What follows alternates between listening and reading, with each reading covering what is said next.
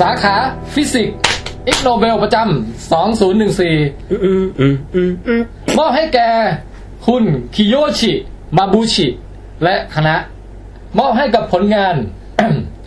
การวัดค่าความเสียดทานระหว่างพื้นรองเท้า กับเปลือกกล้วย และระหว่างเปลือกกล้วยกับพื้นในขณะที่มีคนเหยียบบนเปลือกกล้วยบนพื้นเฮ้ยชื่อหัวข้อมันรัดกุมมากเป็นเหมือนชื่อการวิจัยที่รัดกุมมาก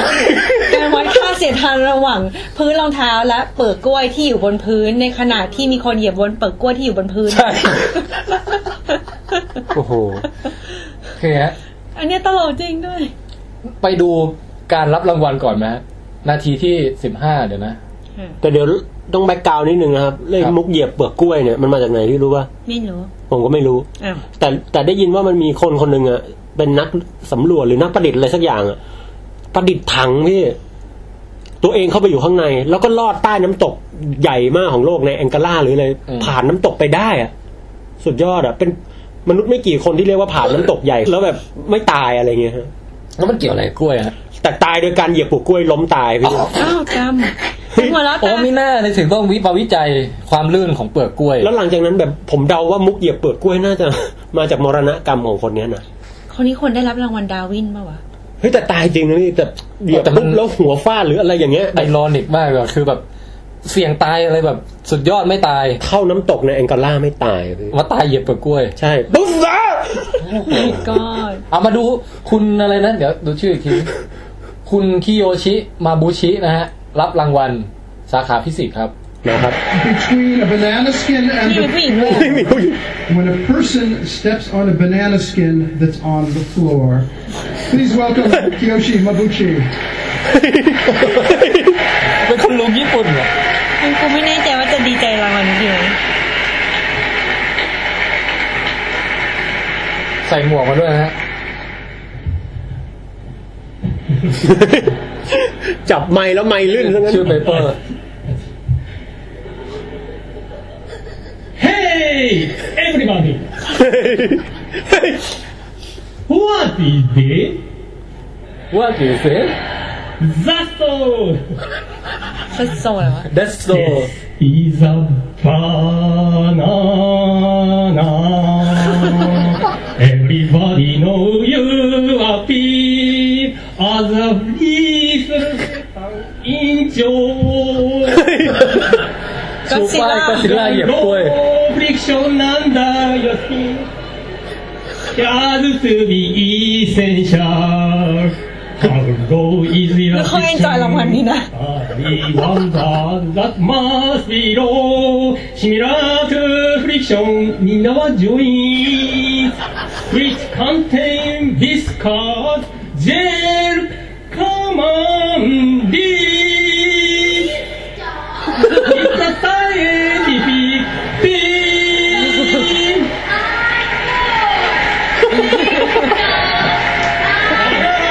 Banana. So flippy.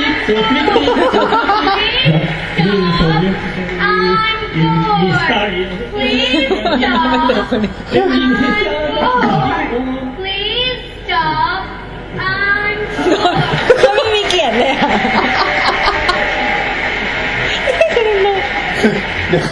คือตอนหลังเขาพยายามจะร้องเพลงบันดานะ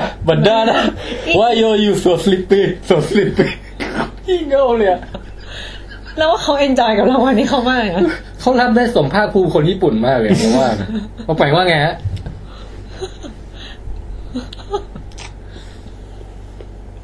คือผมไม่เคยเห็นการกล่าวสุนทรพจน์แบบนี้ครับ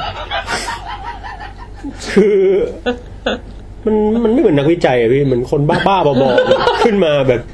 แต่งเพลงขึ้นมาเองร้องแบบไปเรื่อยอะแล้วก็ไม่หยุดด้วยนะแล้วหยิบรูปประกอบแต่ละอันไม่ถึงกับเอากระดูกมาประกอบแบบเฮ้ยมีภาพประกอบก็อดซิลล่าเหยียบเปลือกกล้วยเหรอนี่ตั้งใจเล่นมุกมากๆอะผมว่าแบบแกอย่างไรก็ตามนะสิ่งที่ค้นพบก็คือว่ากล้วยเนี่ยเปลือกกล้วยเนี่ยมี frictional coefficient คือค่า สัมประสิทธิ์ความเสียดทาน สัมประสิทธิ์ความเสียดทาน ถ้าเยอะก็จะฝืดถ้าน้อยก็จะลื่นนะ อยู่ที่ 0.07 ครับ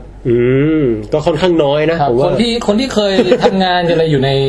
อุตสาหกรรมอะไรทั้งหลายที่ต้องคุ้นเคยกับพวกค่าเหล่านี้ก็ลองไปเปรียบเทียบดูว่า 0.07 เนี่ยมากน้อยขนาดไหนนะครับอ๋อมีการศึกษาในระดับไมโครสโคปิกด้วยคือไปดูในระดับแบบกล้องจุลทรรศน์อะไรเงี้ยเป็นระดับโครงสร้างระดับเลยเขาบอกว่าไอ้polysaccharide follicular gel ที่อยู่ในเปลือกกล้วยเนี่ยนะเป็นตัวที่ทำให้มันลื่นเห็นองค์ประกอบของความลื่นนะใช่ก็คือเหมือนเบลอแต่เขาก็ซีเรียสนั้นในการวิจัยใช่แล้วรางวัลด้านอื่นมีอะไรอีกบ้าง มีเยอะแยะเลยแต่ว่าบันมีคำถามอะไรเกี่ยวกับเรื่องกล้วยไหมไม่มีแล้วนะงั้นอันต่อไปฮะครับรางวัลอิกโนเบลประจำปี 2014 สาขา Neuroscience เดี๋ยวนะฮะฟิสิกส์นี่ก็ไปทางอาหารเพราะว่ากล้วยกินได้ต่อไป Neuroscience มา Neuroscience Prize นะฮะคือทางสมองเหรอทางประสาทวิทยาหรือวิทยาศาสตร์ทางด้านสมองไหนมาดูซิตะกี้ของโนเบลของจริงเขาให้กับคนที่ค้นพบเพลสเซลกับกริดเซลสมองหมูดูซิว่าอิกโนเบลจะให้ใครค่ะนี่ฮะให้กับคุณคังลีเป็นชาวจีนและคณะนะฮะในฐานะที่เป็นผู้ศึกษาทำความเข้าใจสมองของคนซึ่งมองเห็นรูปพระเยซูอยู่บนขนมปังปิ้งผมเข้าใจว่าทำไมถึงได้อีกโนเบลไม่คือเข้าใจว่าเพ่งจิตเห็นบางทีแบบเห็นขนมปังปิ้งบางทีบางชอบเห็นเป็นไอ้โน่นไอ้นี่เห็นเป็นอะไรต่างๆนานามีศรัทธาของตัวเองนำมาทำให้เห็นภาพนิมิตมานี่ฮะเฮ้ยนี่มันใช่แล้วมันไม่ได้เห็นเป็นในนี่คืออย่างนี้คือต้องบอกก่อนว่าที่เมืองนอกมันมักจะมีปรากฏการณ์แบบทำคุณป้าทำแพนเค้กปิ้งขนมปังแล้วแบบเฮ้ยเป็นรูปพระเยซูโหนี่มันมิราเคิลอะไรเงี้ยมิราเคิลแล้วผู้คนแห่แหนมากันมาดูแล้วก็แบบสักการะบูชาจริงๆฝรั่งไม่ต่างอะไรจากเมืองไทยหรอกฮะอันนี้เยซูเลยนะใช่นี่คือเขานี่ของจริงปะอันเราไม่รู้ว่ารูปที่เรากำลังโชว์อยู่เนี้ยมาจากอันจริงที่เขาไปบูชากันเลยหรือเปล่าใช่เนี่ยฉันก็คิดว่าคุณป้าไม่แต่เดี๋ยวนี้พอเหตุการณ์นี้มันดังขึ้นมาใช่ไหมครับมันก็มีเครื่องปิ้งขนมปังยี่ห้อพระเยซูแบบขายกันแบบเอาให้เหมือนเป๊ะไปเลยปิ้งทุกครั้งเยซูทุกครั้งจริงป่ะจริงหรือใครจะเอาเอลวิสหรือไมเคิลแจ็คสันอะไรก็ได้โอ้โหอันนี้ให้ความรู้นิดนึงอยากได้เดี๋ยวนะมันเป็นธุรกิจได้เลยนะพี่ใช่ทีนี้ให้ความรู้นิดนึงไอ้ปรากฏการณ์แบบมองไปตามสิ่งต่างๆที่จริงๆแล้วมันแรนดอมเช่นกิ่งไม้ก้อนเมฆอะไรเงี้ยหรือพื้นผิวภูมิประเทศอะไรต่างๆพื้นห้องน้ำแล้วเห็นเป็นรูปใบหน้าขึ้นมาเนี่ยเขาเรียกปรากฏการณ์พาเลโดเลียแล้วเป็นไหมมันเข้าห้องน้ำในส้วมแบบเข้าส้วมอ่ะแล้วนั่งทำธุระไปมองพื้นไม่สักพักหรือกำแพงก็จะเริ่มเห็นเป็นรูปร่างเป็นหน้าโคตรเป็นมีใส่หมวกมีตาอะไรอย่างเงี้ยอันนี้ถือว่าเป็นคนปกติมันเป็นฟังก์ชันปกติของสมองคนทั่วไปที่พยายามจะมองเสาะหาแพทเทิร์นที่เราคุ้นเคยอยู่ตลอดเวลาโดยเฉพาะอย่างยิ่งสำหรับมนุษย์เราเนี่ยสิ่งที่เป็นสิ่งหลักเลยก็คือใบหน้าของมนุษย์ผู้อื่นคือเป็นสัตว์สังคมเราจำเป็นที่ต้องรู้จักคนอื่นว่าเรารู้จักใครบ้างแล้วใครเป็นศัตรูใครเป็นเพื่อนนี้ป่ะใช่คือเป็นส่วนใหญ่เป็นสมองเรามีฟังก์ชันอุทิศให้กับเรื่องของใบหน้าโดยเฉพาะเลยสมเป็นคุณบันอย่างได้เครื่องปิ้งหนมทีนี้คนที่เขาศึกษาเนี่ยเขาก็แบบว่าเอาแบบไอ้เหมือนทีวีฟ้าๆแบบเป็นแบบภาพแบบเบลอๆอะไรขึ้นมาpure noise image เขาเรียกว่า noise image ซึ่งแบบอาจจะ random ขึ้นมาอะไรเงี้ยแล้วก็บอกให้คนที่มาทดลองบอกว่าเนี่ยในพวกบรรดาภาพมั่วๆพวกนี้นะ 50% เนี่ยมีใบหน้าหรือมีตัวหนังสือบางอย่างซ่อนอยู่ตัวอักขระบางอย่างซ่อนอยู่อาจเป็นกอไก่ขอไข่ ABC เลยนะฮะแต่จริงๆแล้วคือมันไม่มีอะไรเลยไงนึกออกป่ะครับผลการทดลองที่ได้เนี่ยปรากฏว่า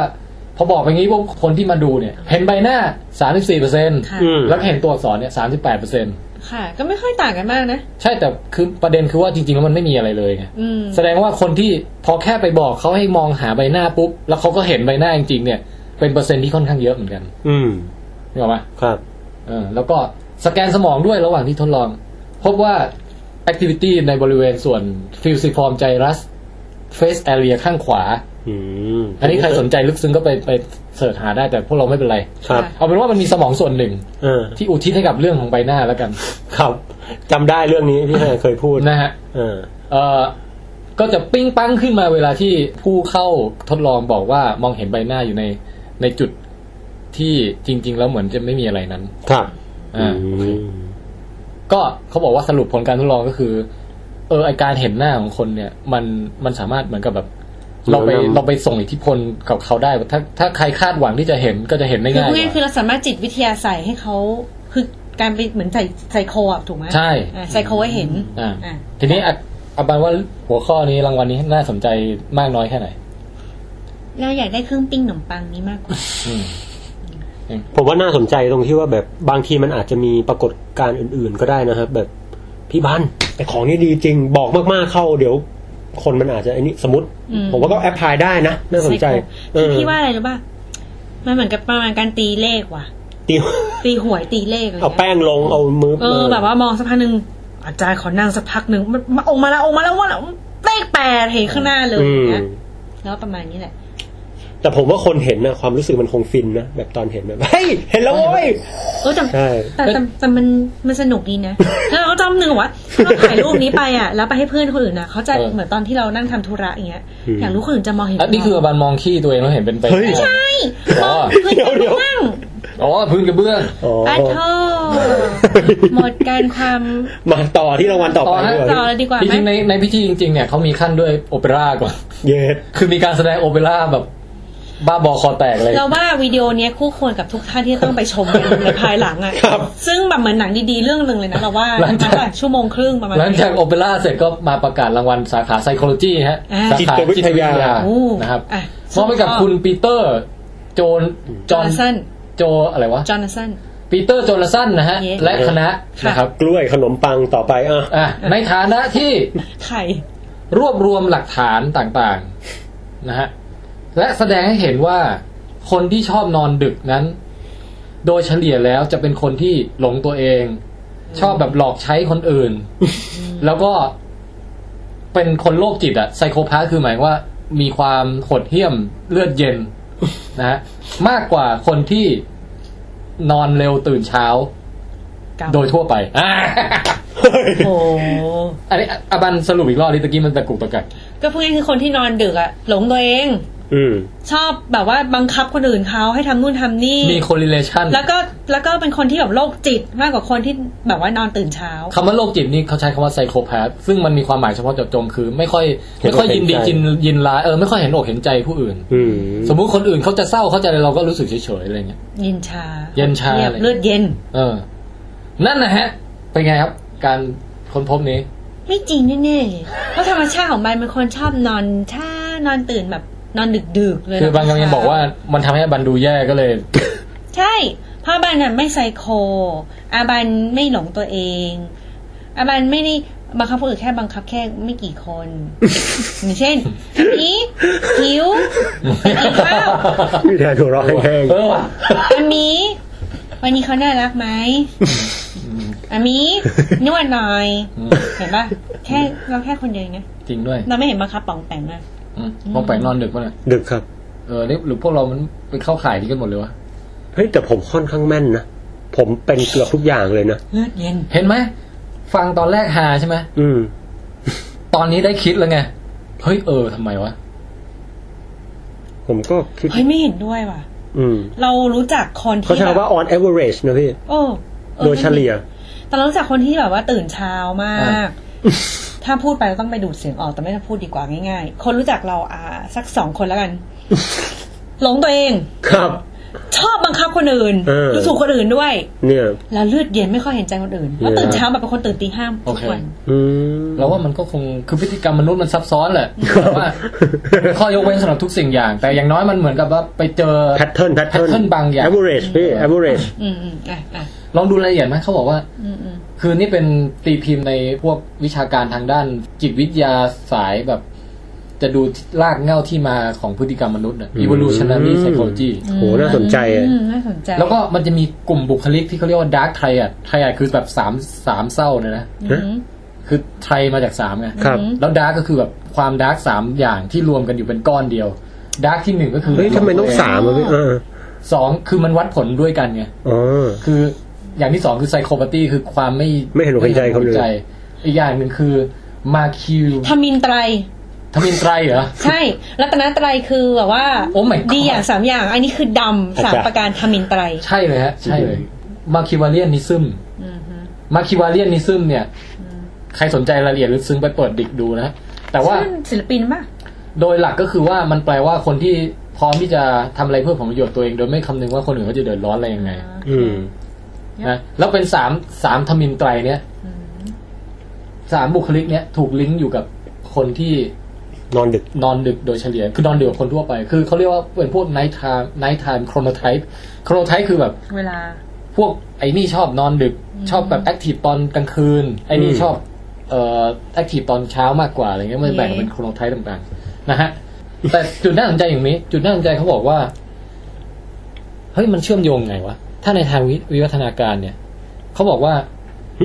คนที่ในยามดึกเนี่ยมันคือยามที่อะไรฮะ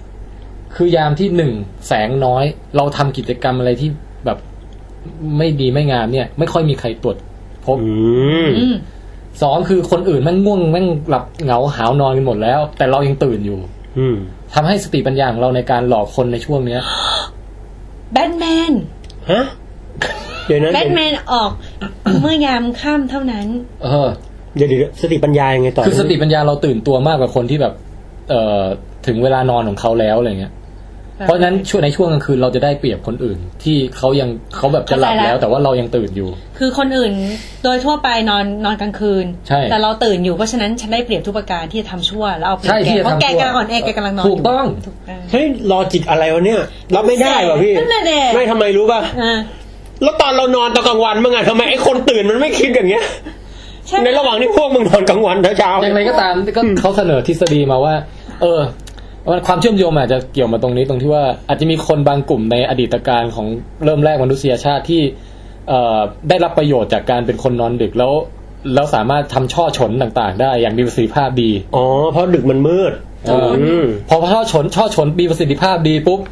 ก็เหมือนกับได้ส่งต่อยีนต่อมาเรื่อยๆเช็ดอะไรวะเนี่ย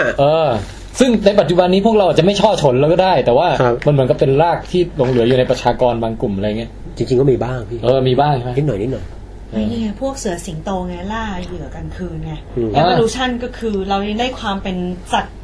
ที่โหดร้ายนักล่าไงน่าสนใจไหมล่ะน่าสนใจนี้นะแต่ว่ายืดเส้นจริงๆความน่าสนใจคือการวัดค่าต่างๆที่ดูจะวัดออกมาไม่ได้เนี่ยในแง่ทางจิตวิทยาซึ่ง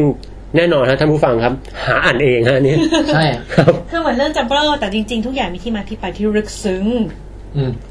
ต่อเอามาดูอีกสัก1รางวัลไหมได้แล้วเดี๋ยวเบรกนะจ๊ะจ้ะ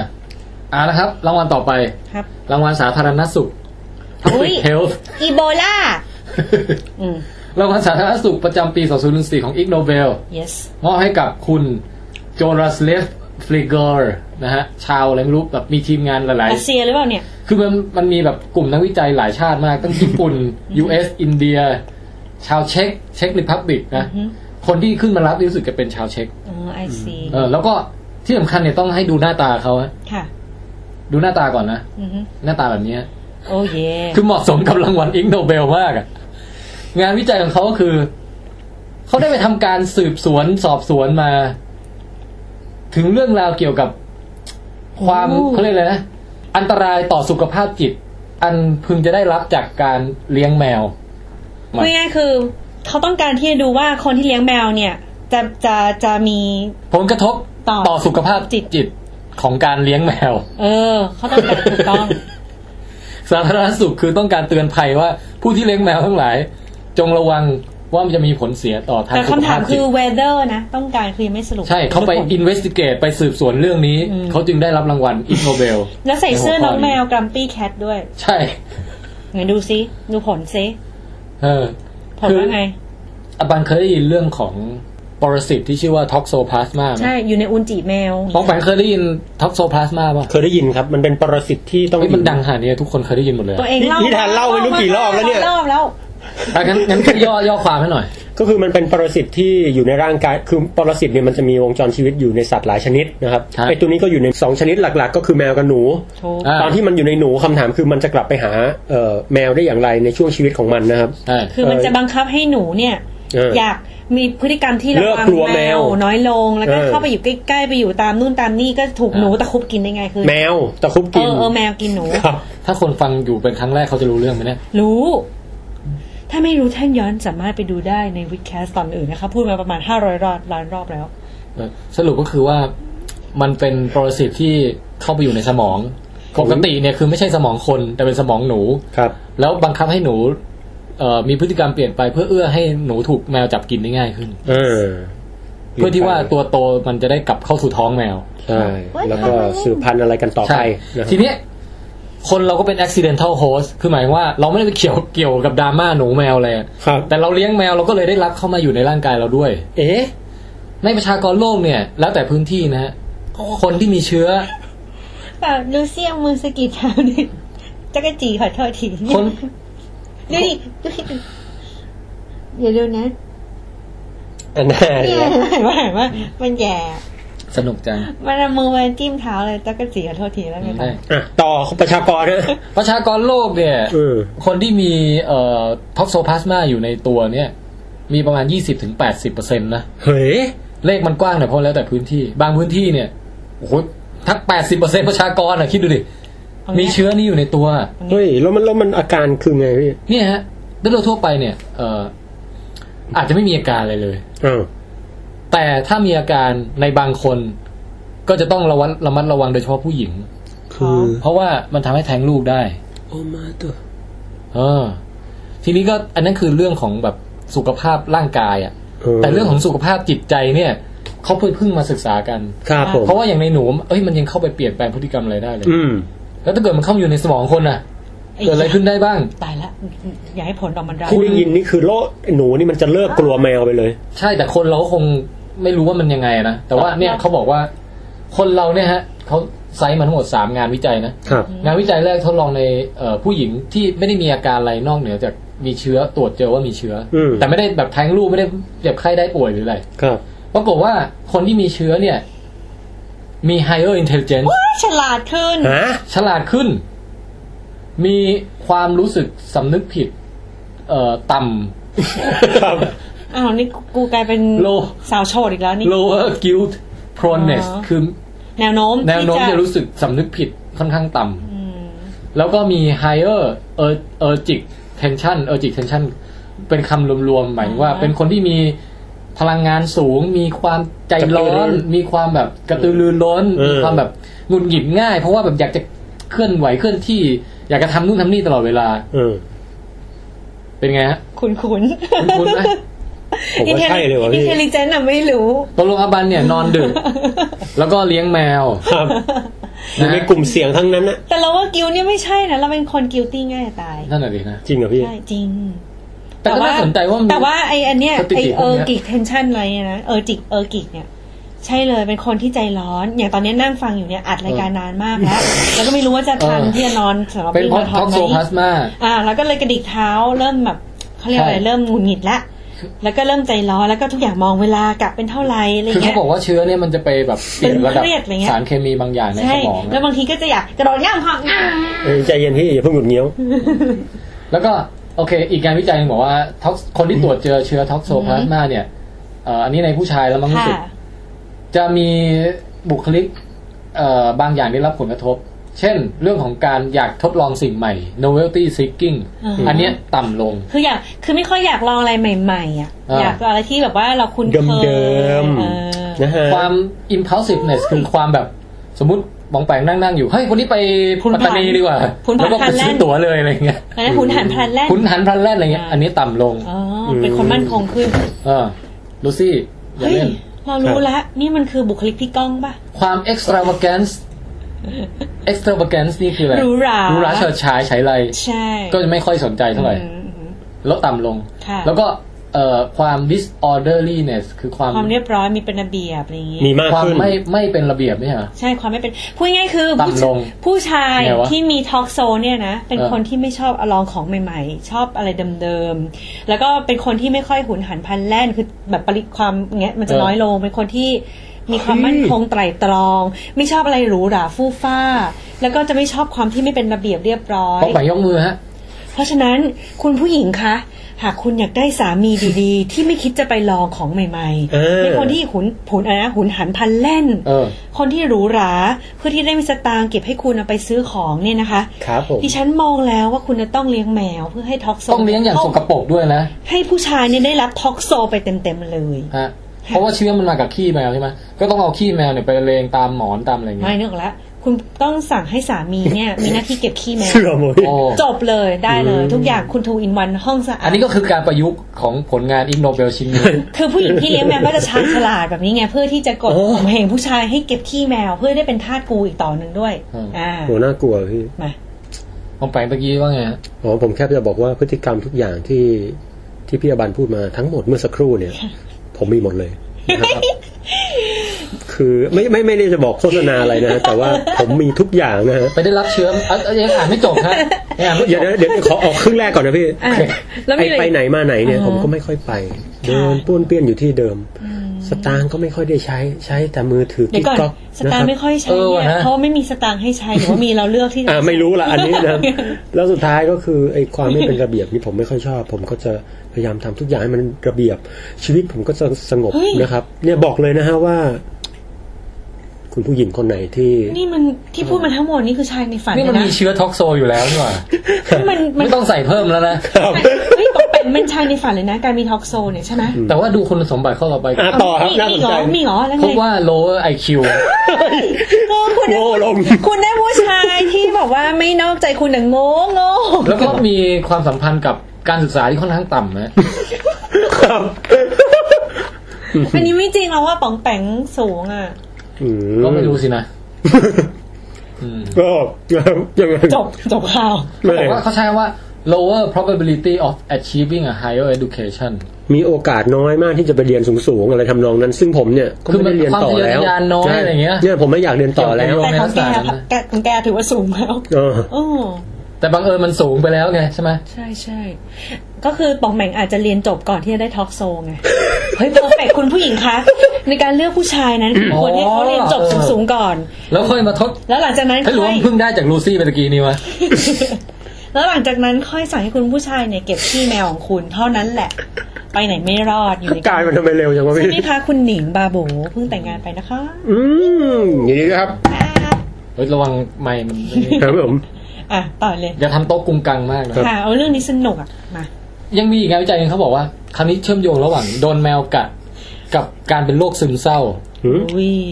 แล้วมีไหมเนี่ยฮะเขาบอกว่า depression เนี่ยคือโรคซึมเศร้าเนี่ยนะเจอใน 41.3% ของคนไข้ที่เคยโดนแมวกัดมาแต่ว่าพอไปดูหมากัดบ้างเอาเจอแค่ 28.7% ที่เหลือตายหมดแล้วพี่สุนัขบ้าตายหมดแล้วไม่รอดเพราะคนที่รอดตายแล้วกันนะกลุ่มที่โดนแมวกัดเนี่ยมีเปอร์เซ็นต์เชื่อมโยงกับโรคซึมเศร้าค่อนข้างสูงกว่าหมาใช่ทำไมไม่รู้สิแล้วก็พอมาดูผู้หญิงเนี่ยเป็นเยอะกว่าในคนที่โดนแมวกัดแล้วเป็นโรคซึมเศร้าด้วยเนี่ยส่วนมากเป็นผู้หญิงเมื่อเทียบกับแบบผู้ชายอะไรเงี้ยเมื่อเทียบกับหมาคือพูดง่ายอย่างแรกหมากัดแมวกัด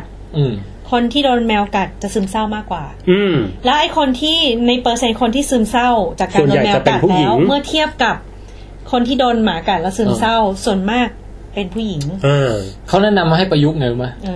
เขาเรียกว่าเหมือน FBI profiling ไงคือแบบว่าถ้าคนมาลักษณะเนี้ยให้สังเกตว่าอาจจะเสี่ยงต่อจุดๆฆ่าตัวตายเหรอในข้อนี้ก็คือว่าถ้าคนไข้ที่เคยมีประวัติถูกแมวกัดให้เดาไว้เลยว่าน่าจะเสี่ยงต่อการเป็นโรคซึมเศร้าไม่ณเวลาใดก็เวลาหนึ่งในอนาคตอะไรอย่างนี้จะได้แบบอาจจะป้องกันหรืออะไรแต่แล้วต้องระวังอะไรอย่างนี้ได้แล้ว correlation ที่ค้นพบเนี่ยมันมาจากการที่มีได้รับสารจากการกัดหรือว่านี่อันนี้ไม่รู้หรือว่าผู้หญิงที่แบบเป็นโรคซึมเศร้าส่วนมากชอบไปเล่นกับแมวแล้วถูกกัดวะอันนี้เขาการทดลองการวิจัยเนี้ยเป็นการวิจัยที่เขาเรียกว่า data mining คือการขุดหาข้อมูลคือไปดูสถิติโรงพยาบาลเอาโรงพยาบาลคุณส่งเคสต่างๆมาแล้วเขาก็ป้อนเข้าคอมพิวเตอร์แล้วให้มันหาออกมาเองว่าอะไรสัมพันธ์กับอะไรซึ่งปรากฏว่าเจอความสัมพันธ์นี้แต่ถ้าจะอยากจะเจาะลึกว่าอะไรเป็นสาเหตุของอะไรต้องไปศึกษาต่ออีกทีใช่เคยโดนแมวกัดด้วยล่ะแล้วซึมเศร้าไหมก็เป็นบางช่วงไงนี่คือตรงทุกอันเลยนะก็นี่ไงครับมองหาอะไรก็จะเจอสิ่งนั้น พาเลโดเลียใช่ไหมเห็นอยากเห็นจีซัสก็ได้เห็นจีซัสครับผมนะฮะอยากจะเป็นโรคซึมเศร้าก็ได้เป็นนะฮะต่อนะอีกเทดิชั่นหนึ่งของอีกประเพณีหนึ่งของการให้รางวัลอิกโนเบลเขาจะเชิญผู้อาวุโสอะไรต่างๆขึ้นมาครับแล้วก็ให้กล่าวสุนทรพจน์แต่คือไม่ใช่สุนทรพจน์เป็นเลคเชอร์แต่เลคเชอร์เขามีกฎอยู่ว่าตั้งชื่อว่าเลคเชอร์ 24/7 คือให้เวลา24 วิในการพูดให้แบบลงวิชาการให้มากที่สุดเลยครับเสร็จแล้วสรุปจบด้วยคำพูด7 คำให้คนทั่วไปรู้เรื่องยากนะยากมากแต่มันก็ตลกดีนะซึ่งอันนี้ก็ข้ามไปเลยแล้วกันแต่ถ้าใครสนใจก็ลองไปดูได้นะครับมีโปรเฟสเซอร์รางวัลโนเบลสาขาเศรษฐศาสตร์อะไรไม่รู้ขึ้นมาพูดเรื่องความการกระจายรายได้แกพูดยาว24 วิแบบทดสอบเทคนิคอะไรโคตรเยอะเลยมาถึงให้สรุปบอกว่า the rich get richer the poor don't คนรวยยิ่งรวยกว่าเดิมคนจนไม่หรอกก็จนจบคนจนก็จนต่อไปนี่คือตัวอย่างของ 24/7 lecture ก็จะมาขั้นรายการประมาณคืออะไรพี่24นี่คือพูดแบบภายใน24 วิเนี่ยนะใช่แล้วสรุปด้วย7 คำโอ้โหบ้าบอคอแตกมันยากกันนะแต่ว่า24 วิก็ยาก7ก็ยากมันเป็นโจทย์ที่ท้าทายมากแล้วหลังจากนั้นก็เป็นช่วงแบบว่าเชิญชวนผู้ที่เคยได้รางวัลในอดีตนะขึ้นมาแบบขึ้นเวทีมาแบบเป็นเกียรตินิดนึงอะไรเงี้ยครับอย่างอันนี้ก็จะเป็นธีมอาหารใช่ไหมมีอยู่คนนึงชื่อดร.โยชิโร่ครับเป็นชาวญี่ปุ่นครับแกเคยได้ตอนปีอะไรไม่รู้บอกว่าเป็นผู้ที่ถ่ายรูปอาหารที่ตัวเองกินทุกมื้อติดต่อกันแล้วก็เก็บมาวิเคราะห์อะไรไม่รู้ต่างๆทั้งหลายเป็นเวลา34 ปีโอ้โหคือเขาว่าคนไทยชอบถ่ายรูปอาหารคือตั้งแต่ก่อนยุคมีมือถือมีอะไรเขาต้องมีรูปที่สวยงามให้ดูแน่มีรูปซูชิมีรูปอะไรเต็มเลยแต่แกดูหน้าเป็นด็อกเตอร์สติเฟื่องเป็นแบบสไตล์แบบคิ้วหนาๆแล้วใส่ถูกระต่ายกันนะ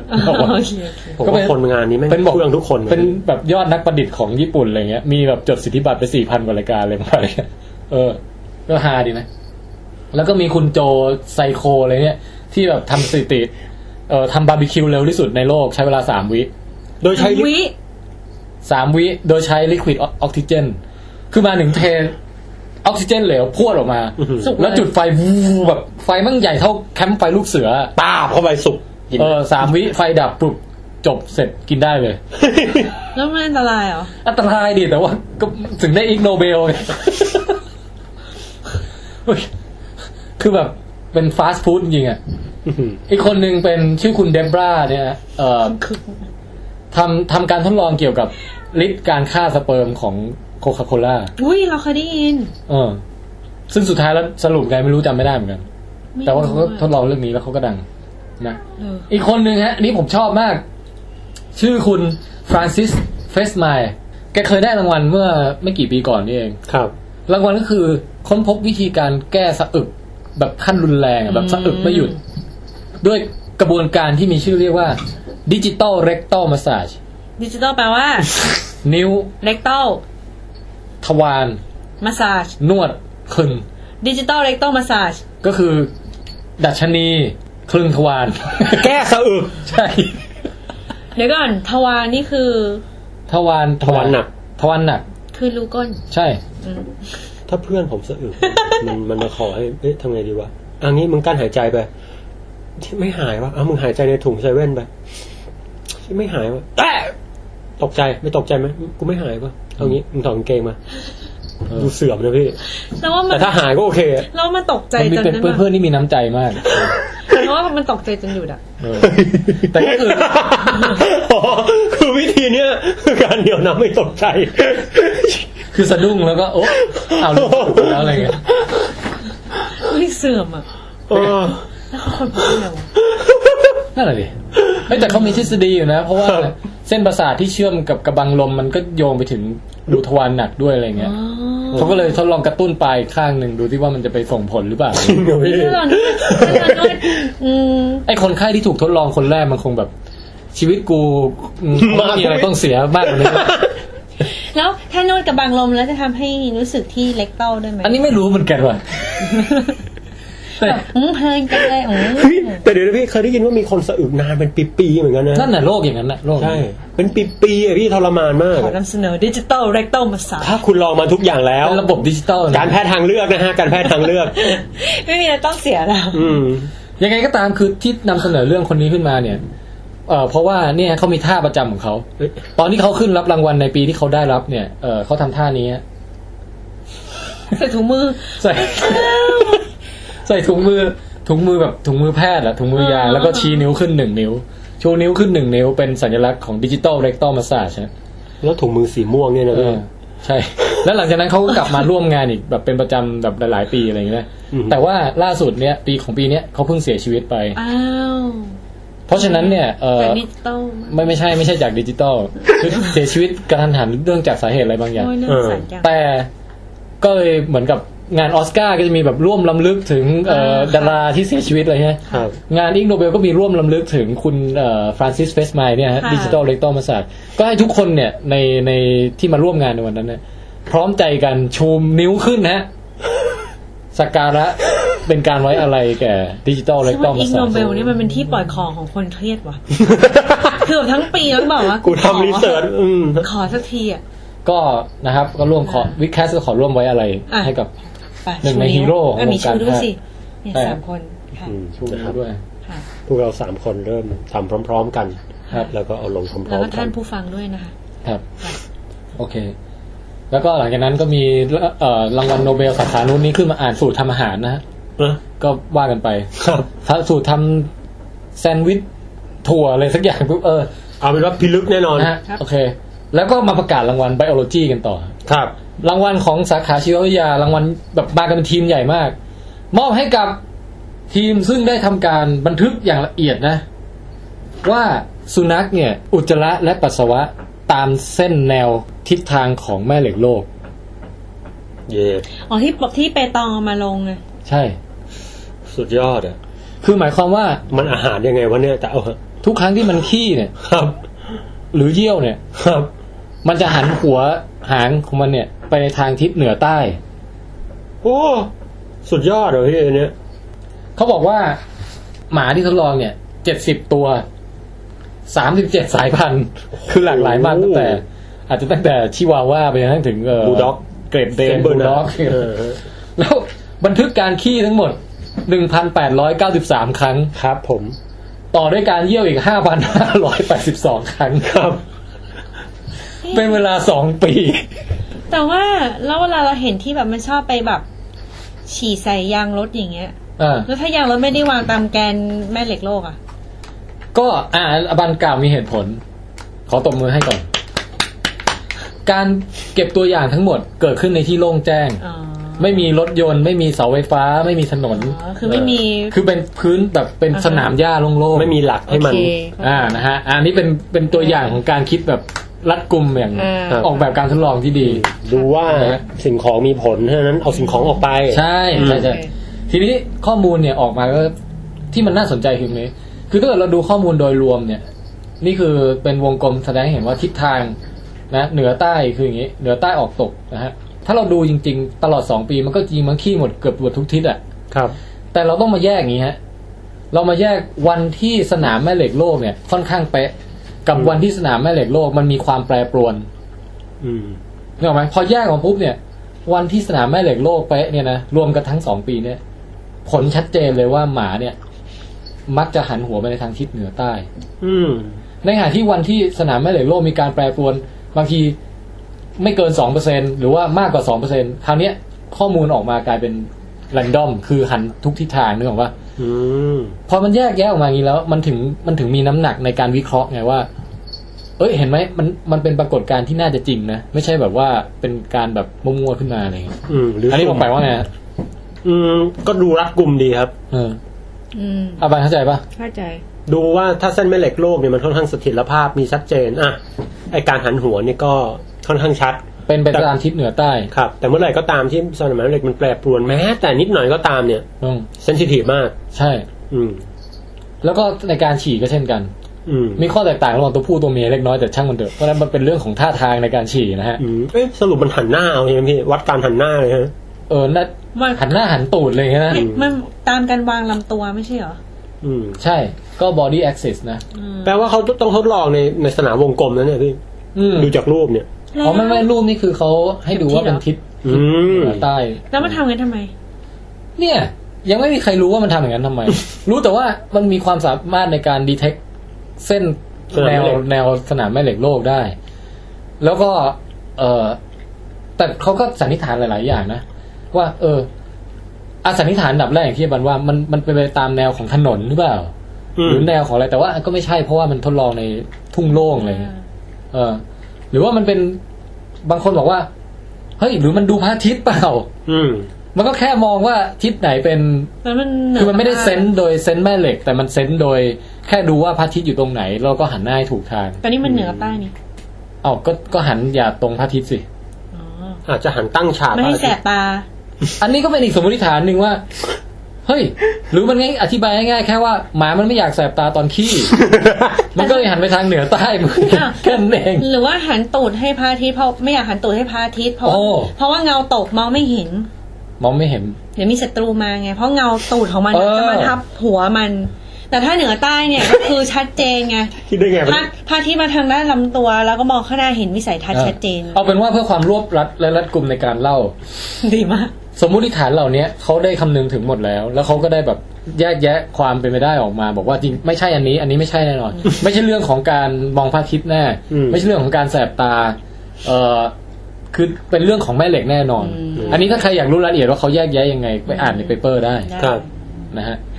แต่ก็สุดท้ายแล้วก็ยังคงเป็นปริศนาว่ามันทำไปทำเบ้ออะไรวะแสบตามีด้วยนะฮะดักอบันเฮ้ยแต่ถ้าแก้ปริศนานี้ได้อาจจะได้โนเบลไพรส์นะพี่นั่นเลยถือเป็นพฤติกรรมใหม่ของโลกเลยนะใช่อย่างที่บางแบงบอกนะครับว่าสัตว์เลี้ยงลูกด้วยนมมีเซนส์เรื่องไม่เคยได้ยินว่ามันมีนะครับคือถ้าแบบนกพิราบหรือว่าเต่าทะเลอะไรอย่างเงี้ยยังพอเคยได้ยินแต่คนนี้ยืนเป็นตรงเส้นตรงมันไม่มีการทำตัวขนานกับอะไรนี่พูดถึงอะไรพี่คนเวลาขี้เอาสนามหญ้ามาโล่งๆไม่มีอะไรกำบังเลยแล้วว่าจะหันไปทางทิศไหนก็ทะเลาะกับหมาทะเลาะกับคนบ้างไงเอาเบบีมาก็ได้ลองดูว่าคนมีความแบบเรียกไงมีสัญชาตญาณที่จะอยากหันไปทางไหนเป็นพิเศษหรือเปล่าเวลาขี้อะไรเงี้ยแล้วเฉพาะเวลาขี้ไม่ใช่เฉพาะเวลากินข้าวอะไรด้วยก็เขาทดสอบเฉพาะเวลาขี้กับเยี่ยวนั่นดิเขาบอกว่ามันเป็นช่วงเวลาที่สุนัขเนี่ยมีความเป็นอิสระในความคิดของมันมากที่สุดคือมันเลือกเองแน่นอนไม่มีใครไปบังคับให้มันขี้ทางทิศนู้นทิศนี้อะไรเงี้ยของกินมันยังขึ้นอยู่กับคนให้อาหารคนเลี้ยงคนเลยพฤติกรรมต่างๆฝึกได้ฮะฝึกให้มันขี้น่าจะปล่อยเบบีมาลองดูนี่แต่การขี้มันเหมือนกับว่ามันวิ่งไปของมันเองแล้วมันก็ขี้มันแบบมันตัดสินใจของมันเองนึกออกป่ะโอเคต่อมาก็มีรางวัลด้านศิลปะฮะ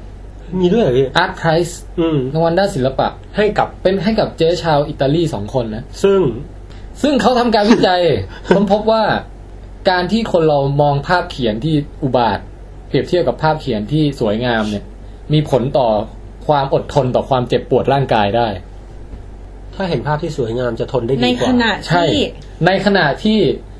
คือความเจ็บปวดนี่วัดจากอะไรวัดจากการที่ถูกเอาเลเซอร์ยิงใส่มือให้ร้อนคือพูดง่าย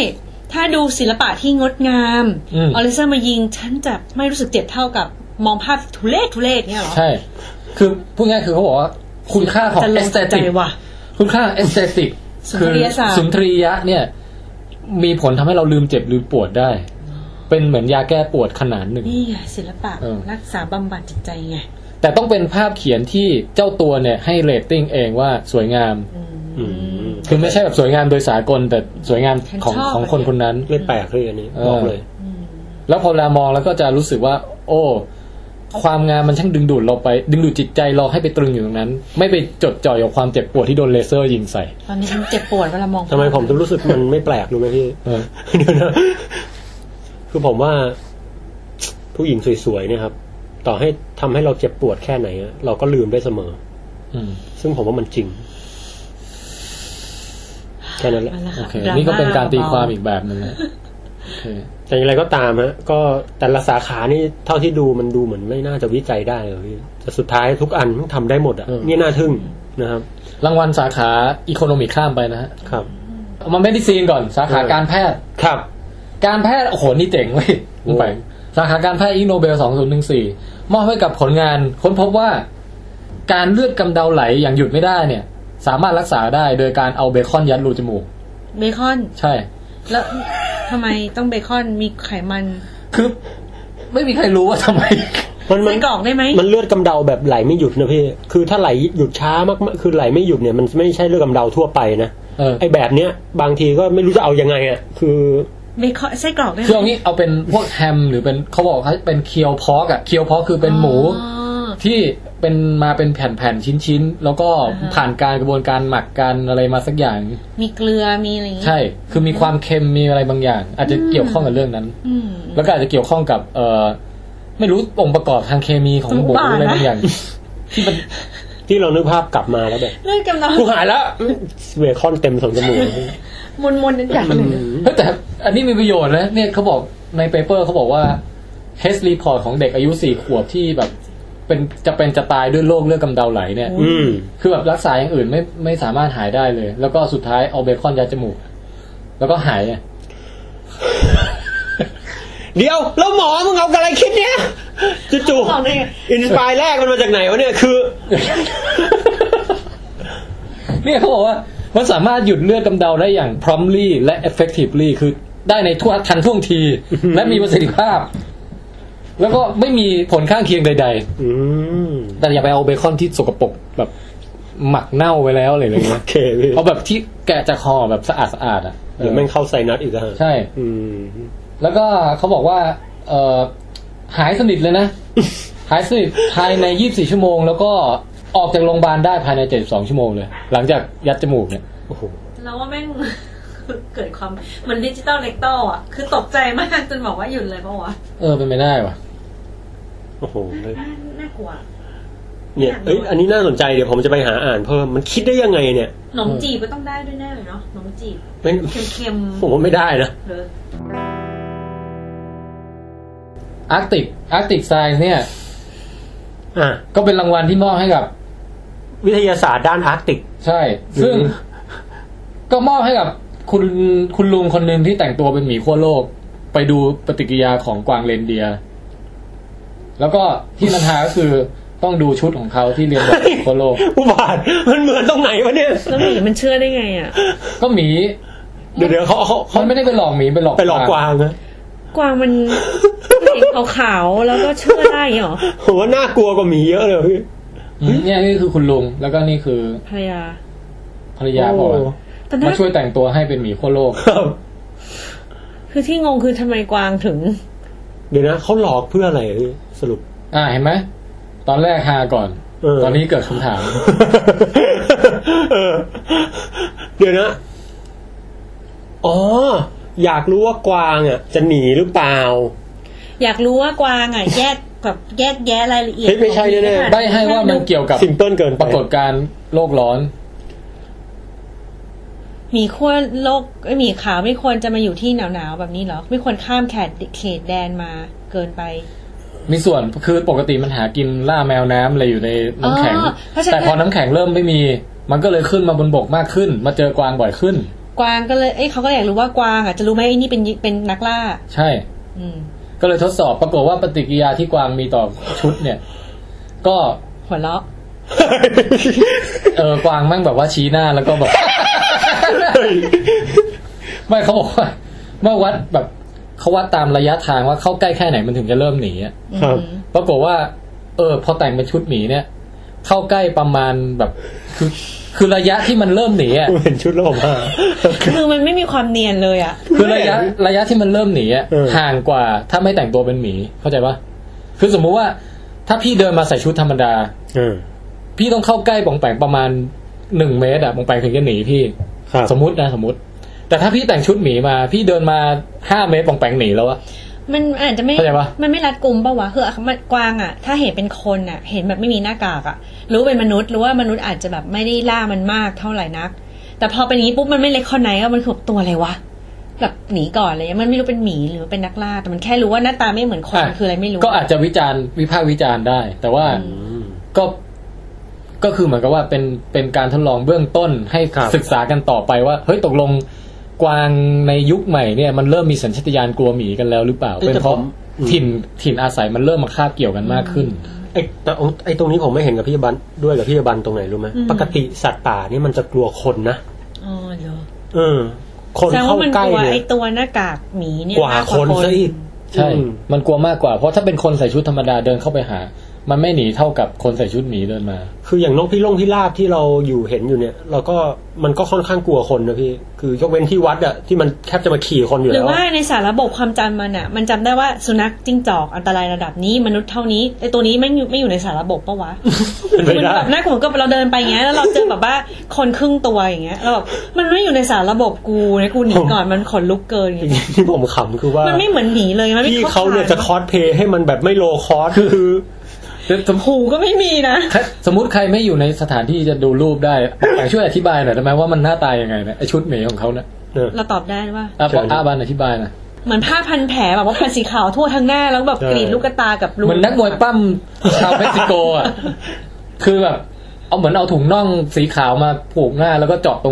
ะลูกตา2รูแล้วก็เจาะปากรูนึงอ่ะใช่ครับแล้วก็ใส่เสื้อแขนยาวสีขาวกางเกงยาวสีขาวแค่เนี้ยใช่ส่วนรูปร่างเนี่ยหุ่นหมีเนี่ยไม่รู้ว่าเป็นของที่แบบมีอยู่แล้วหรือว่าแบบยัดนวมยัดอะไรเข้าไปผมว่ามีอยู่แล้วที่ดูจากคือแกก็หุ่นหมีอยู่แล้วใช่ไหมครับนะฮะก็แต่ผมเห็นด้วยกับพี่บันในจุดที่ว่ามึงไอ้สูว่ากว่าเห็นมึงเป็นหมีเนี่ยมันผิดตรงนี้แหละอย่างแรกคือมึงเดิน2ขาเวลาของจริงเขาอาจจะเดิน4ขากัน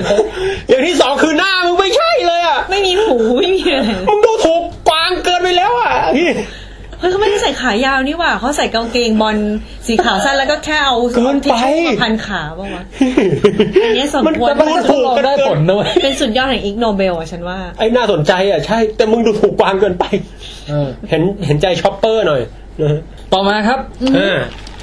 สุดท้ายแล้วของอิกโนเบลฮะรางวัลสุดท้ายเลยบันไม่อยากให้จบเลยสนุกอ่ะเดี๋ยวไปดูในคลิปเอาเองเนาะครับรู้เปล่าเขาเซฟสาขาอะไรไว้เป็นอันดับสุดท้ายในการมอบอุตุนิยมวิทยาไม่ใช่ สาขาโภชนาการนะ nutrition โดยตรงเลยเพราะปีนี้มีอาหารไงสาขาโภชนาการรางวัลอิกโนเบลปี2004ครับมอบให้แก่สิ่งประดิษฐ์ครับแหนมขี้เด็กแหนมแล้วขี้เด็กนี่คือเป็นขยายความนะฮะวัตถุดิบส่วนประกอบคืออย่างนี้คือมันมีความเชื่อมโยงระหว่างเราว่าต้องไม่ดีนะ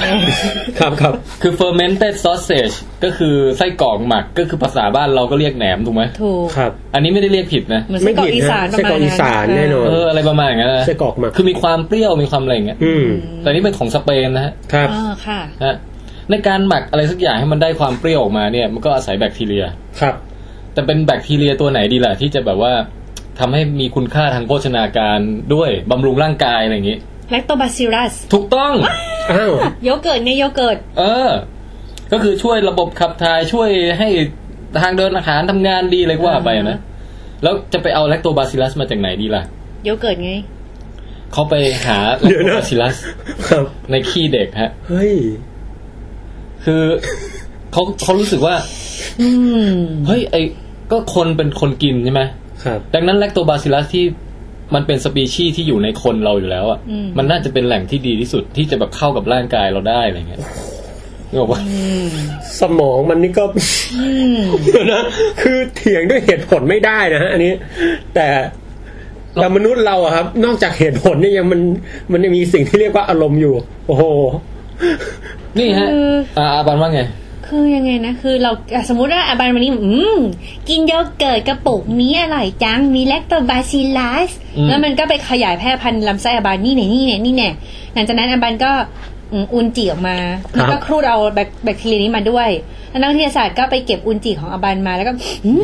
หอมจังมาสกัดแล้วก็ขูดเอาแลคโตบาซิลลัสแหนมดีกว่าคุณอาบันครับแหนมไส้กรอกแลคโตบาซิลลัสมาครับใช่อร่อยจังทำจากอะไรล่ะคะขี้ของคุณครับเนี่ยหรอก็เกือบใช่แล้วแต่ประเด็นคือไม่ใช่ขี้อาบันไงเป็นขี้เด็กที่ไหนไม่รู้เพราะมันเด็กแย่กว่าเดิมอีกพี่เด็กขนาดไหนวะเด็กทารกก็ใช้คำว่าเบบี้นะก็ยังเบบี้ยังไม่โหดร้ายเท่าผู้ใหญ่อินแฟนต์นะใช้คำว่าอินแฟนต์ทารกเลยทารกเลยนะฮะ หุ้ยเดี๋ยวนะแล้วปกติแลคโตบาซิลลัสในการหมักโยเกิร์ตเนี่ย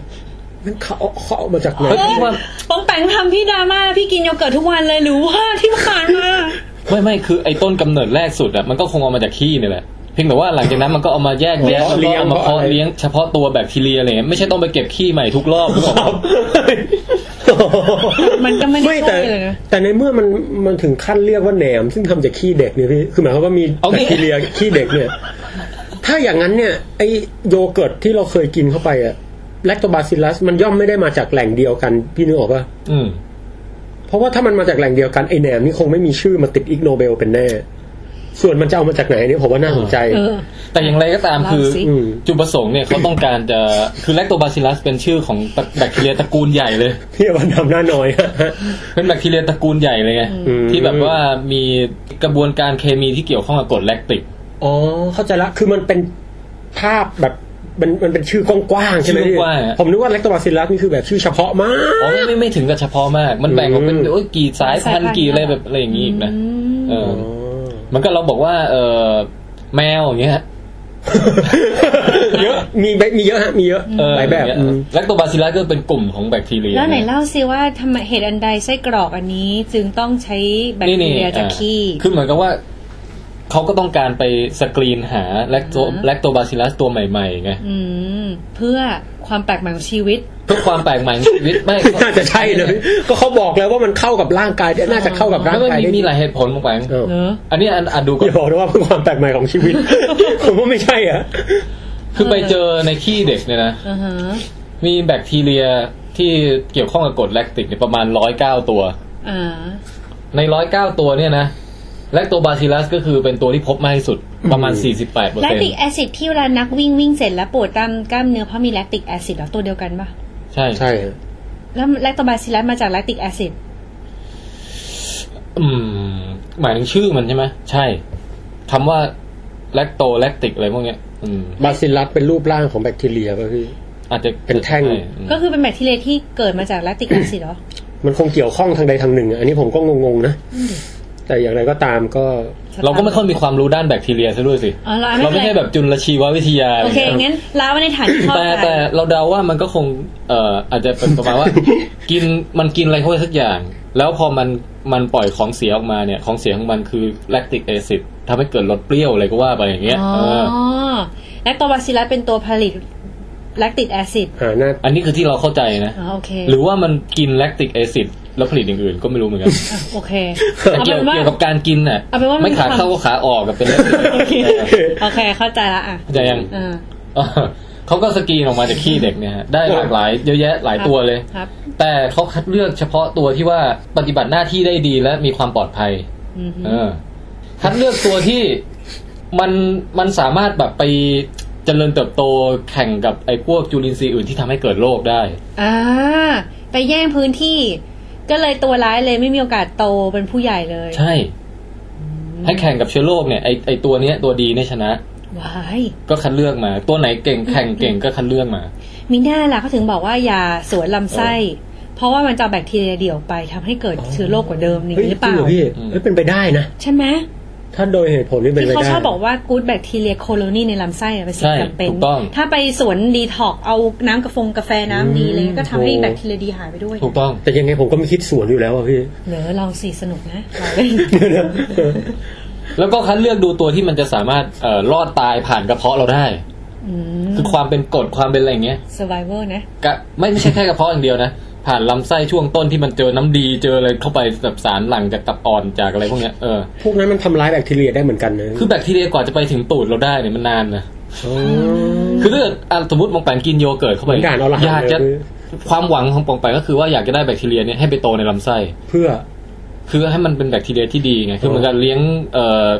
ปลูกพืชที่แบบสร้างความร่มเย็นสร้างแบบว่าบำรุงดินอะไรก็ว่าไปนึกออกป่ะทำสวนอะไรเงี้ยคัดเลือกพืชที่ดีๆมาไม่ใช่วัชพืชอะไรเงี้ยแล้วถ้าเกิดปลูกพืชดีเยอะวัชพืชก็ไม่มีโอกาสได้โตสักเท่าไหร่ใช่ไหมแต่ประเด็นคือป่องแปงต้องกินมันเข้าไปทางปากถูกไหมล่ะ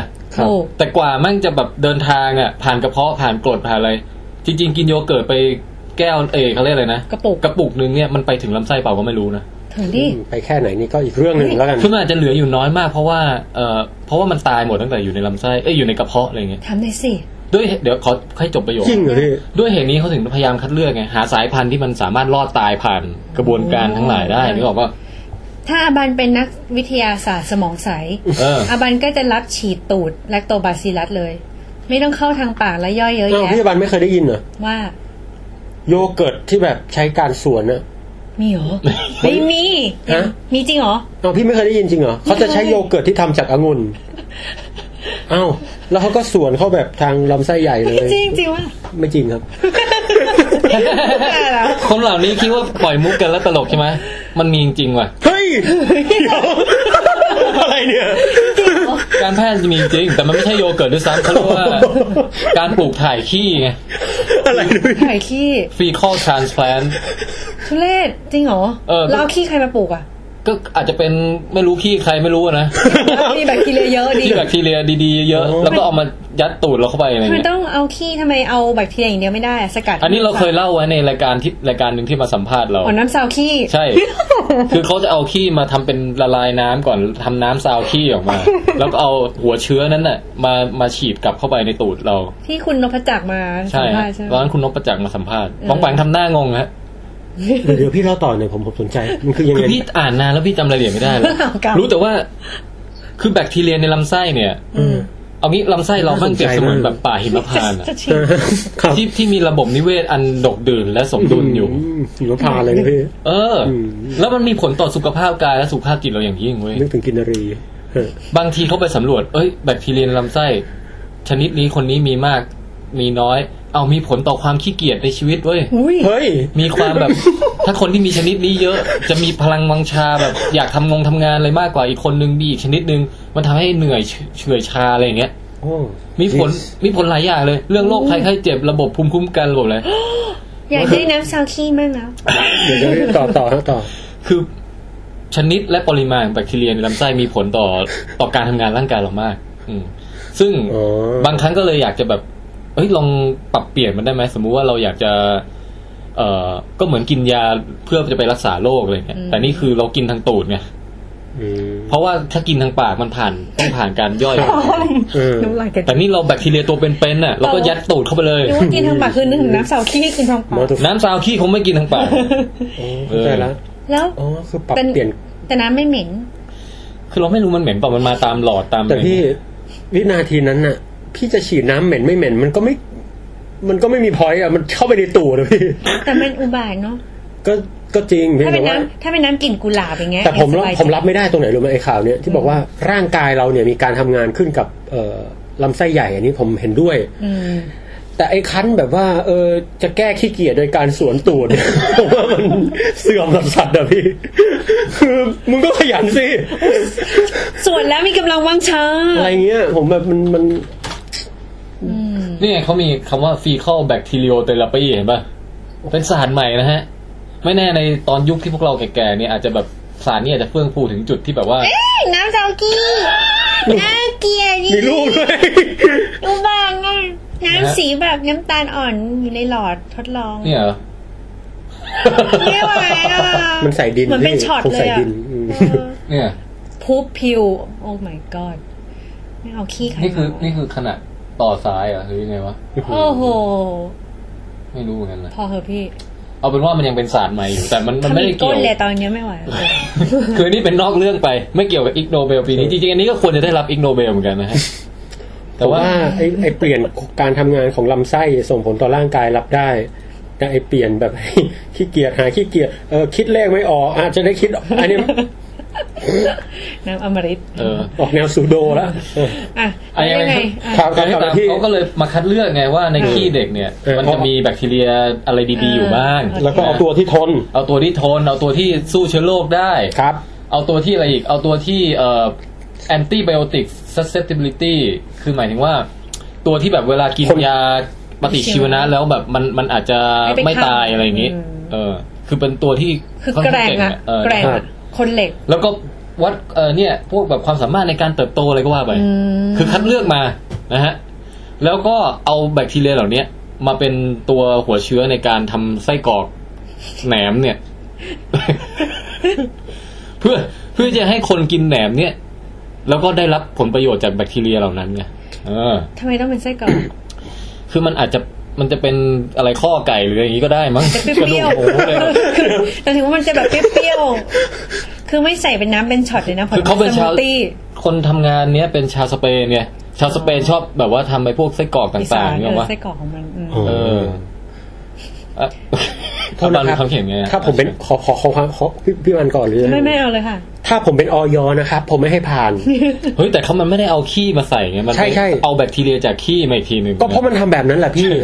แล้วไอ้แบคทีเรียตัวนี้มันทนมากจริงไหมแล้วเขาบอกเอาตัวที่แบบแบ่งตัวเร็วด้วยจริงป่ะคือแบบไม่ใช่แบบชาตินึงมันแบ่ง3ทีเดี๋ยวแม่งลามขึ้นมาเจอในกระเพาะขึ้นมากระเพาะผมขึ้นปากขึ้นรูจมูกเนี่ยทำไงเลิกมาเป็นแลคโตบาซิลลัสใช่โตกันกันเลิกแต่ที่ผมบังพูดก็น่าคิดนะคือมันต้องผ่านกระบวนการศึกษาว่ามันปลอดภัยหรือเปล่าอะไรเงี้ยใช่หรือแบบปล่อยไปในสิ่งแวดล้อมแล้วแบบไม่ไปโตเต็มแบบว่ากะให้อยู่ในตัวมันไม่อยู่แต่ในตัวแค่พี่หรือว่ามันจะไปฆ่าแบคทีเรียตัวอื่นหรือไม่ให้แบคทีเรียชนิดดีชนิดอื่นเติบโตหรือเปล่ามันกลายเป็นมอนโพลีอะไรเงี้ยเนี่ยเห็นไหมฮะงานวิจัยที่ตอนแรกมั่งดูเหมือนจะเบ้อก่อให้เกิดคำถามมากมายเห็นเปล่ามีรูปไหมมีรูปประกอบไหมรูปประกอบไม่มีแต่ว่าในงานเนี่ยเขามีการแจกไอ้ไส้กรอกเนี่ยให้พวกรางวัลโนเบลทั้งหลายกินนะแล้วเขากินกันไหมกินเนี่ยเดี๋ยวนะให้ดูเดี๋ยวนะอันนี้เป็นสาธิตเบคอนยัดจมูกแก้เลือดกำเดาอ่ะแล้วใครมีเลือดกำเดามั้งไม่มีโอ้ชิตนี่ก็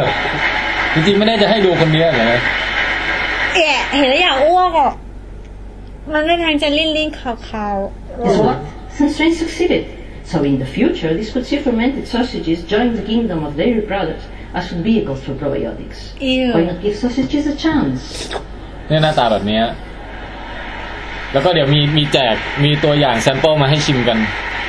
หนาวปะ And we have a treat for the Nobel laureates. For each of them, oh my god. For each of them, a freshly made เนี่ยพวกโนเบลจะนั่งอยู่แถวหน้าเนี่ย probiotic Spanish sausage. แจกแหนมขี้ให้กินนะฮะกินซิใครกินคนแรกหยิบมาแล้วถือกันไม่ยอมกินเลยมีดมด้วยอันนี้คือโนเบลหรืออีกโนเบลนะที่นี่พวกโนเบลนั่นเลยพวกโนเบลได้ให้กินไส้กรอกผู้หญิงกินไปแล้วคนแรกครับกล้าที่สุดที่เหลือแบบเอาไงดีวะกินไม่มีใครแบบกินได้เยอะมีแต่คนแบบลองกัดดูคำเล็กๆเลยเฮ้ยนี่ไงอันนี้ทิ้งแล้วแต่เจ๊ผู้หญิงกินเข้าไปเลยประมาณนี้ฉลาดสมเป็นโนเบลนี่ไงได้โนเบลนั่นนี่ใช่ไหมเอาไปนั่นก็คือรางวัลสุดท้ายของอิกโนเบลในปีนี้นะสนุกจังพิธีการเนี่ยก็จบลงด้วยการมีคุณป้าที่เป็นแบบแม่งานขึ้นมากล่าวสุนทรพจน์อีกเช่นเคยนะกล่าวคำอำลาทุกคนตอนเริ่มเนี่ยเวลคัมใช่ไหมใช่ไอตอนจบเนี่ยกู๊ดบายลาก่อนใช่แล้วก็ลงจากเวทีไปใช่มันซึ้งนะมันซึ้งใจมากคงเขียนนานเลยเฮ้ยเดี๋ยวมันมุกเดียวกับไอเนี่ยของมันเคยอ่านนักเรียนในล้อเรียนตายป่ะเคยฮะที่มันจะมีผอเอดาจิมะเออาจิฉันคือเอดาจิมะเออาจิแค่นี้แหละคือทุกครั้งที่มีการกล่าวอะไรก็ขึ้นมากล่าวแค่นี้แล้วเสียงดังมากนะต้องเสียงดังด้วยนะแบบทุกคนหูจะแตกแล้วแบบกระจกปึ้งตึกสั่นแค่นี้เสร็จแล้วก็ลงจากเวทีไปคือทุกส่วนเราพ้นแกเหมือนกันหมดอ่ะก็เป็นเนี่ยฮะประมาณนี้ทีนี้อันนี้อาจจะไม่เหมาะกับการแบบเอาไปลงพอดแคสต์เท่าไหร่แต่พี่อยากให้มองแปลงดูเฉยๆมันเป็นมุกmoment of silence มันล้อเลียน moment of silence เว้ยก็คือหมายว่าเป็นเหมือนเป็นละครใบ้ที่สาธิตการแสดงทางวิทยาศาสตร์อ่ะเดี๋ยวให้ดูที่ไม่เหมาะเอาไปลงเพราะมันต้องใช้ภาพใช่ไหมใช่มันมีแต่มันไม่มีเสียงเลยอ๋อเดี๋ยวมาหลังจากเบคอนเนี่ยPlease give your attention to Nobel laureate Rich Roberts. นี่คนนี้เป็นรางวัลโนเบลในคนนี้ดูได้ตาเครียดจัง Now, a moment of science. มันแนะนำพูดแค่นี้เลยที่จริงบอกแบ่งภาคไปด้วยก็ได้นะเผื่อไปใช้ได้คือตอนนี้ผมไม่รู้จะภาคอะไรเขางงแต่งตัวแบบใส่ขาสั้นแต่ใส่เสื้อกาวนะฮะเอาลูกแอปเปิลมาคล้องกับอะไรเนี่ยกับตะขอนะครับอีกด้านเป็นส้มหนักมากอันนี้วัดชั่งน้ำหนักแอปเปิลก่อนแล้วก็ชั่งน้ำหนักส้ม1กระตักนะฮะประมาณ10ลูกได้นะครับหนักกว่ากันเยอะซึ่งส้มเนี่ยแกก็เอาใส่ถุงไว้นะฮะแอปเปิลแกก็เอามาผูกไว้กับเชือกนะฮะเชื่อมระหว่างถุงส้มกับแอปเปิลไว้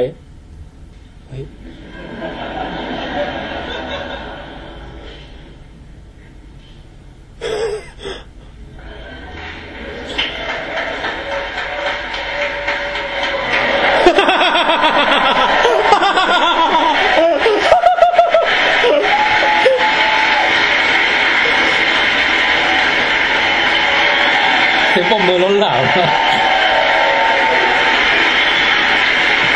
เฮ้ยมันเจ๋งมากพี่ทำไมรู้ป่ะทำไมอ่ะไม่เข้าใจเดี๋ยวคืองี้ คนที่ไม่เข้าใจว่าไอ้โมเมนต์นี้คืออะไรผมจะเล่าให้ฟังอย่างละเอียดก่อนแล้วกันผมว่าตัดไม่ได้คืออย่างนี้ที่ผมเห็นนะจะมีคนแต่งตัวทุเรศมากคนหนึ่งฮะขึ้นมาเอาแอปเปิลมาชั่งน้ำหนักว่าเท่าไหร่แอปเปิลลูกนึงก็หนักทั่วไปครับแล้วก็เอาส้มประมาณสัก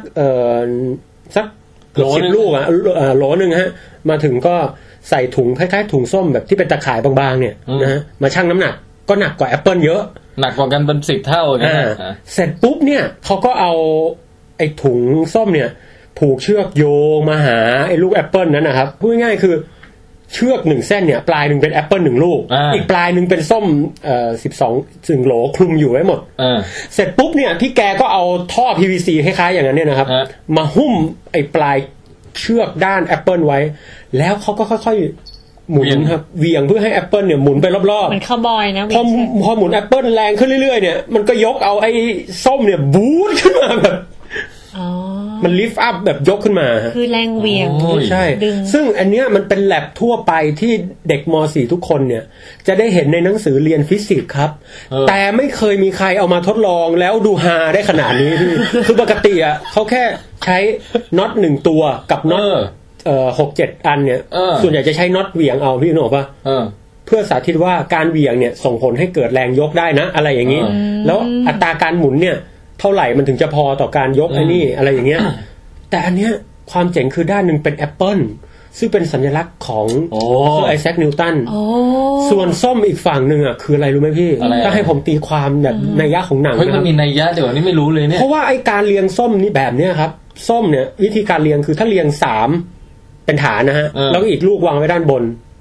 แล้วก็เรียงต่อลงไปด้านล่างแบบที่เขาทำเนี่ยอันเนี้ยเขาเรียกว่าวิธีการจัดเรียงแบบเคปเลอร์ซึ่งวิธีการเรียงแบบเคปเลอร์เนี่ยมันเป็นปัญหาทางคณิตศาสตร์ว่ามันเป็นวิธีเรียงที่แบบมีประสิทธิภาพสูงสุดคือแบบถ้าจะจัดส้มลงลังให้แบบมันแน่นที่สุดแบบ1ลังอ่ะพี่เรียงแบบไหนให้มันเยอะสุดก็คือต้องเรียงแบบสับหว่างถูกไหมฮะแต่ทีนี้เนี่ยคือทำไมมันชื่อปัญหาเคปเลอร์เพราะว่าปัญหาเนี่ยเรารู้อยู่ว่ามัน make sense แต่ทางคณิตศาสตร์เนี่ยคุณจะต้องตัดความเป็นไปได้อื่นออกให้หมดซึ่งปัญหานี้ยากมากเราเพิ่งได้รับการพิสูจน์เมื่อไม่นานมานี้แต่ก็ด้วยคอมพิวเตอร์ไม่ได้เป็นทฤษฎีคณิตศาสตร์เพียวๆอย่างไรก็ตามมันช่างเป็นการสาธิตที่เห็นแล้วมันเจ๋งอะพี่คือเนี่ยพี่กะแล้วว่าไปต้องชอบวันนี้แน่นอนชอบมากพี่ก็เลยเอามาให้ดูชอบมากเลยชอบมากครับพี่พอมันหมุนแล้วมันวื้อขึ้นมาแบบเฮ้ยแบบมันต่างจากแลบในห้องแบบอย่างหาที่เปรียบไม่ได้พี่เห็นภาพชัดเจนด้วยเนาะสุดยอดของไปมันดูแล้วแบบมันวิเคราะห์ลึกซึ้งเลยนั่นดีมีแอปเปิลมีนัยยะมันเป็นไงฮะก็แค่แบบว่าอะไรก็ได้ก็แค่คิดว่ามันก็แค่หนักก็เลยยกขึ้นได้น่ะจากแรงเหวี่ยงจริงๆน่าลองแบบข้างนึงเป็นแฮมสเตอร์อีกข้างนึงเป็นจระเข้อะไรอย่างเงี้ยคือเราแบบสายชีวะมั่งไงแล้วแฮมสเตอร์มันเวียนหัวคอหักกันเลยโอเคฮะนั่นก็คือรางวัลโนเบลของไม่ใช่โนเบลอีกโนเบลของปี2014นะครับถ้าให้รีแคปกันนิดนึงเนี่ยสรุปรวมมาจะถามอาบันนะว่าอาบันคิดว่าไหนฮาสุดคือบางอันมันก็ฮาบ้างบางอันก็ฮามากฮาน้อยแตกต่างกันไปฮะมีอะไรบ้างนะนี่ไงอันแรกนี่คือ ไอหาค่าสัมประสิทธิ์ความลื่นของกล้วย อ๋อไอญี่ปุ่นนั่นแหละคุณลุงญี่ปุ่นแล้วก็มีอีกอันนึงคือขนมปังเยซูอันนี้ไม่ตลกอันนี้ไม่ค่อยตลกเนาะแล้วก็มีอีกอันนึงก็คือคนนอนดึกมักจะชั่วอันนี้ก็ไม่ค่อยตลกอันนี้มันก็ make sense ทางด้านจิตวิทยามองหาแบบผมตลกผมชัดเจนเลยมันโดดเด่นมากอีหมีเนี่ย อีหมีขาวเนี่ยคืออีกอันนึงที่การเลี้ยงแมวการเลี้ยงแมวเป็นภัยต่อสุขภาพจิตมันไม่หานะแต่คนวิจัยหาคือหมายถึงทรงผมเขาหาใช่ไหมแล้วหมาเวลาฉี่กับเวลาขี้มันหันหัวตามทิศสนามแม่เหล็กอันนี้เจ๋งนะแต่ผมว่าไม่หาแล้วก็มาอีกทีก็คืออาร์ติกไซน์นี่แหละไออันที่เป็นศิลปะแบบดูภาพเขียนสวยงามกับอุบาทแล้วไอสวยงามเจ็บน้อยกว่าอันนี้ก็เมคเซนดีแต่มันเจ๋งดีพี่เพียงแต่แบบแค่รู้สึกว่าน่าสนใจแต่ไม่ใช่ฟังแล้วแบบขำออกมาอะไรอย่างเงี้ยใช่แล้วไอเบคอนยัดจมูกเนี่ยอันนี้เริ่มดูฮาดีเบคอนยัดจมูกรักษาโรคเลือดกำเดาไหลนะอันนี้ให้เหรียญเงินฮะโอเคแล้วก็หมีอาร์กติกให้หมีความขาวไปเลยพี่ใช่ใส่ชุดหมีขาวเพื่อดูปฏิกิริยากวางมันไม่ชุดหมีขาวเลยมันเหมือนชุดนักมวยปั้มแล้วก็สุดท้ายคือแหนมขี้เด็กแลคโตบาซิลลัสอันนี้มันทำให้ได้มันหาเว็บและชื่อมันหาชื่อพี่แปลนั่นแหละแล้วก็มานั่งคิดทีหลังแต่เราว่าอันนี้ออกอุบาทมากกว่าอันนี้มันเป็นความก้าวหน้าในเทคโนโลยีนะอย่าไปว่าเขาอุบาทสิถ้าเป็นเราให้หมีขาวเหมือนกันเพราะเราสึกว่าเดี๋ยวคนก็ไม่กล้ากินกันมันไม่เหมือนหมีขาวเลยไงแล้วอันที่2คือเบคอนคือฮะโอเคนะเป็นเอกฉันท์ครับก็มาลุ้นกันดูต่อไปว่าปีหน้าจะมีเรื่องอะไรซึ่งทำให้เราหัวเราะก่อนแล้วก็คิดได้ทีหลังการวิจัยหิ่งห้อยโดยนายแทนไทยถ้าได้อีกชาตินี้ถ้าเกิดได้อีกโนเบลสักครั้งนี่พี่จะเอาไงน่าจะฟินกับโนเบลป่ะวะน่าจะฟินกับโนเบลจริงเหรอแล้วก็มันจะมีใครที่แบบชนะทั้งโนเบลและอีกโนเบลในคนเดียวกันป่ะเคยมีป่ะไม่เคยมีมั้งมีครับมีเหรอเขาชื่ออังเดรกามครับจริงเหรอจริงครับทำอะไรฮะคือรางวัลอีกโนเบลเนี่ยทำให้กบลอยภายในสนามแม่เหล็กหรืออะไรทำนองเนี้ยดูแล้วมันก็ดูฮาๆหรือกบไปลอยแบบกบลอยตัวใช่ฮะแต่โนเบลได้เพราะการทำกราฟีนครับคือคนละงานวิจัยกันแต่คนเดียวกันกราฟีนเคยเล่าแล้วนี่ใช่ที่ดินไส้ดินสอบางๆใช่เอาอันนี้พี่ว่าเกียรติสูงสุดแล้วอะเอาสกอตเทปมาแปะแล้วก็ลอกออกมาทำกราฟีนคนนี้แหละครับได้ทั้งโนเบลและอีกโนเบลอันนี้พ่อทุกสถาบันโอเคครับสถาบันอีกและสถาบันธรรมดานะฮะนั่นคือจบไปไม่สนุกจริงอีกโนเบลทีไรมันทุกทีละครับเมื่ออีกโนเบลจบไปแล้วเราก็วกกลับมาต่อกันด้วยโนเบลบ้างตะกี้เราเพิ่งโนเบลไปแค่อันเดียวก็คือสาขาการแพทย์นะที่เป็นฮิปโปแคมปัสเซลล์ระบุตำแหน่งในแผนที่นะฮะครับอยากนั่งเก้าอี้เทพมั่งหนีเมื่อยอาบานอยากเปลี่ยนที่กับเราเหรอมีใช้คอมป่ะตอนนี้เหรอก็ใช้นิดหน่อยนะแต่ไม่เป็นไรมั้งเมื่อยอาบานคอยเลื่อนให้เราก็ได้ต้องเข้าใจนะฮะเพราะว่าเมื่อยต้องเอาใจอาบานหน่อยเพราะเดี๋ยวอาบานจะไปวิ่งมาราธอนนะโอเคงั้นเราย้ายมาตรงนี้นะอาบานนั่งเลยจะเปิดแอร์เปิดอะไรไหมเปิดไหมครับโอเคอาบานขอรีโมทหน่อยมาครับได้มาตึงรางวัลโนเบลสาขาฟิสิกส์ประจำปี2014ได้แก่โปรดติดตามฟังวิดแคสต์ต่อได้ในเร็วๆนี้ครับ